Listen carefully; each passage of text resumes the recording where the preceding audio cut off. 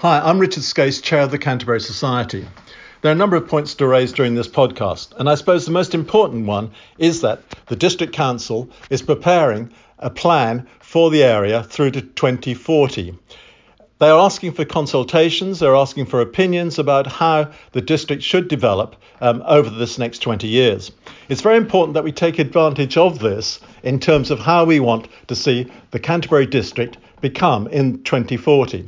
We as Canterbury Society have already expressed our opinions. Our opinions emphasise our concerns about the growth in housing that is being planned. Our concerns are about the ways in which we need more cycle routes in the city and around the city, and also our concerns about protecting the green belt around the city, hoping that this won't be built upon in terms of various housing developments.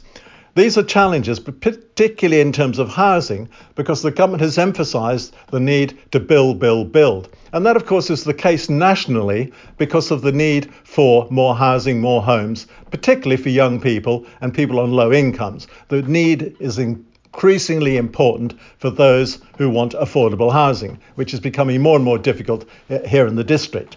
So it's very important that this housing should be allocated on appropriate sites rather than making use of areas which are available for the enjoyment of leisure and for sporting activities within the district.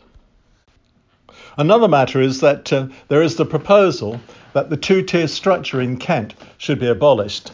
It's a recommendation by the County Council Network, which is an association of different county councils, and also the government is bringing out a white paper in the autumn with various proposals for the reform of local government.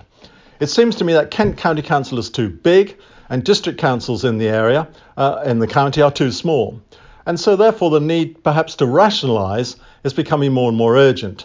At the moment we have something like in the county, we have 13 smaller district councils, and I do wonder whether these district councils have the competence in terms of talent, in terms of resources, to meet the needs of the various district councils across the area. And so therefore, there is a strong argument, I think, that these smaller district councils should be amalgamated or rationalised in some way or another. You can imagine the bureaucratic confusions, the bureaucratic complexities of there being a two-tier structure here in Kent.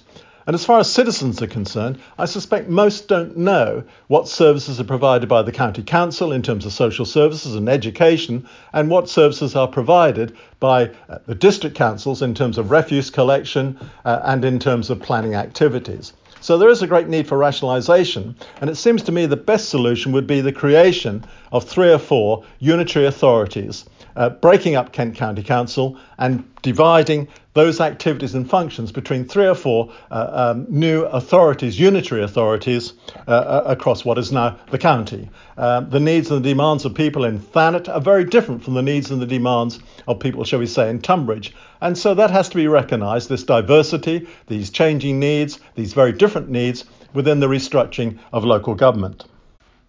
Another matter, I think, which is of concern to us locally, is that the stroke unit at Margate is to be closed. That's fine in a way where you have good communication systems, but here in East Kent we don't. And with strokes, of course, what is absolutely urgent is that people are treated as quickly as possible, because that saves lives and also saves incredible disabilities that are associated with the risk of having a stroke. But the communications, the A28 from Canterbury to Thanet to Margate, of course, are absolutely hopeless, and therefore will defeat the purposes of having more centralised stroke facilities across the county. Getting to Margate is difficult enough, but getting to more centralised stroke units across the county and other parts of the county are going to make matters even worse, and I don't think will save lives. On a final point, perhaps, to mention is this great success of our photographic competition. Our photographic competition finished last Saturday, and the standard of images was absolutely fantastic. We invited people to submit their images of the countryside, of meadows here in the district, and we had tremendous response, and we had fantastic quality images produced both by adults and also encouragingly by young people. So please look at these images on other parts of our website, canterburysociety.org.uk. For those of you who are not members of the Society, may I suggest you join, because with the restructuring of local government that's occurring, with the preparation of the local plan, which, as I say, takes the area through to 2040, it's very important that we belong to various organisations like the Canterbury Society in order to get our voice represented in those decision-making processes.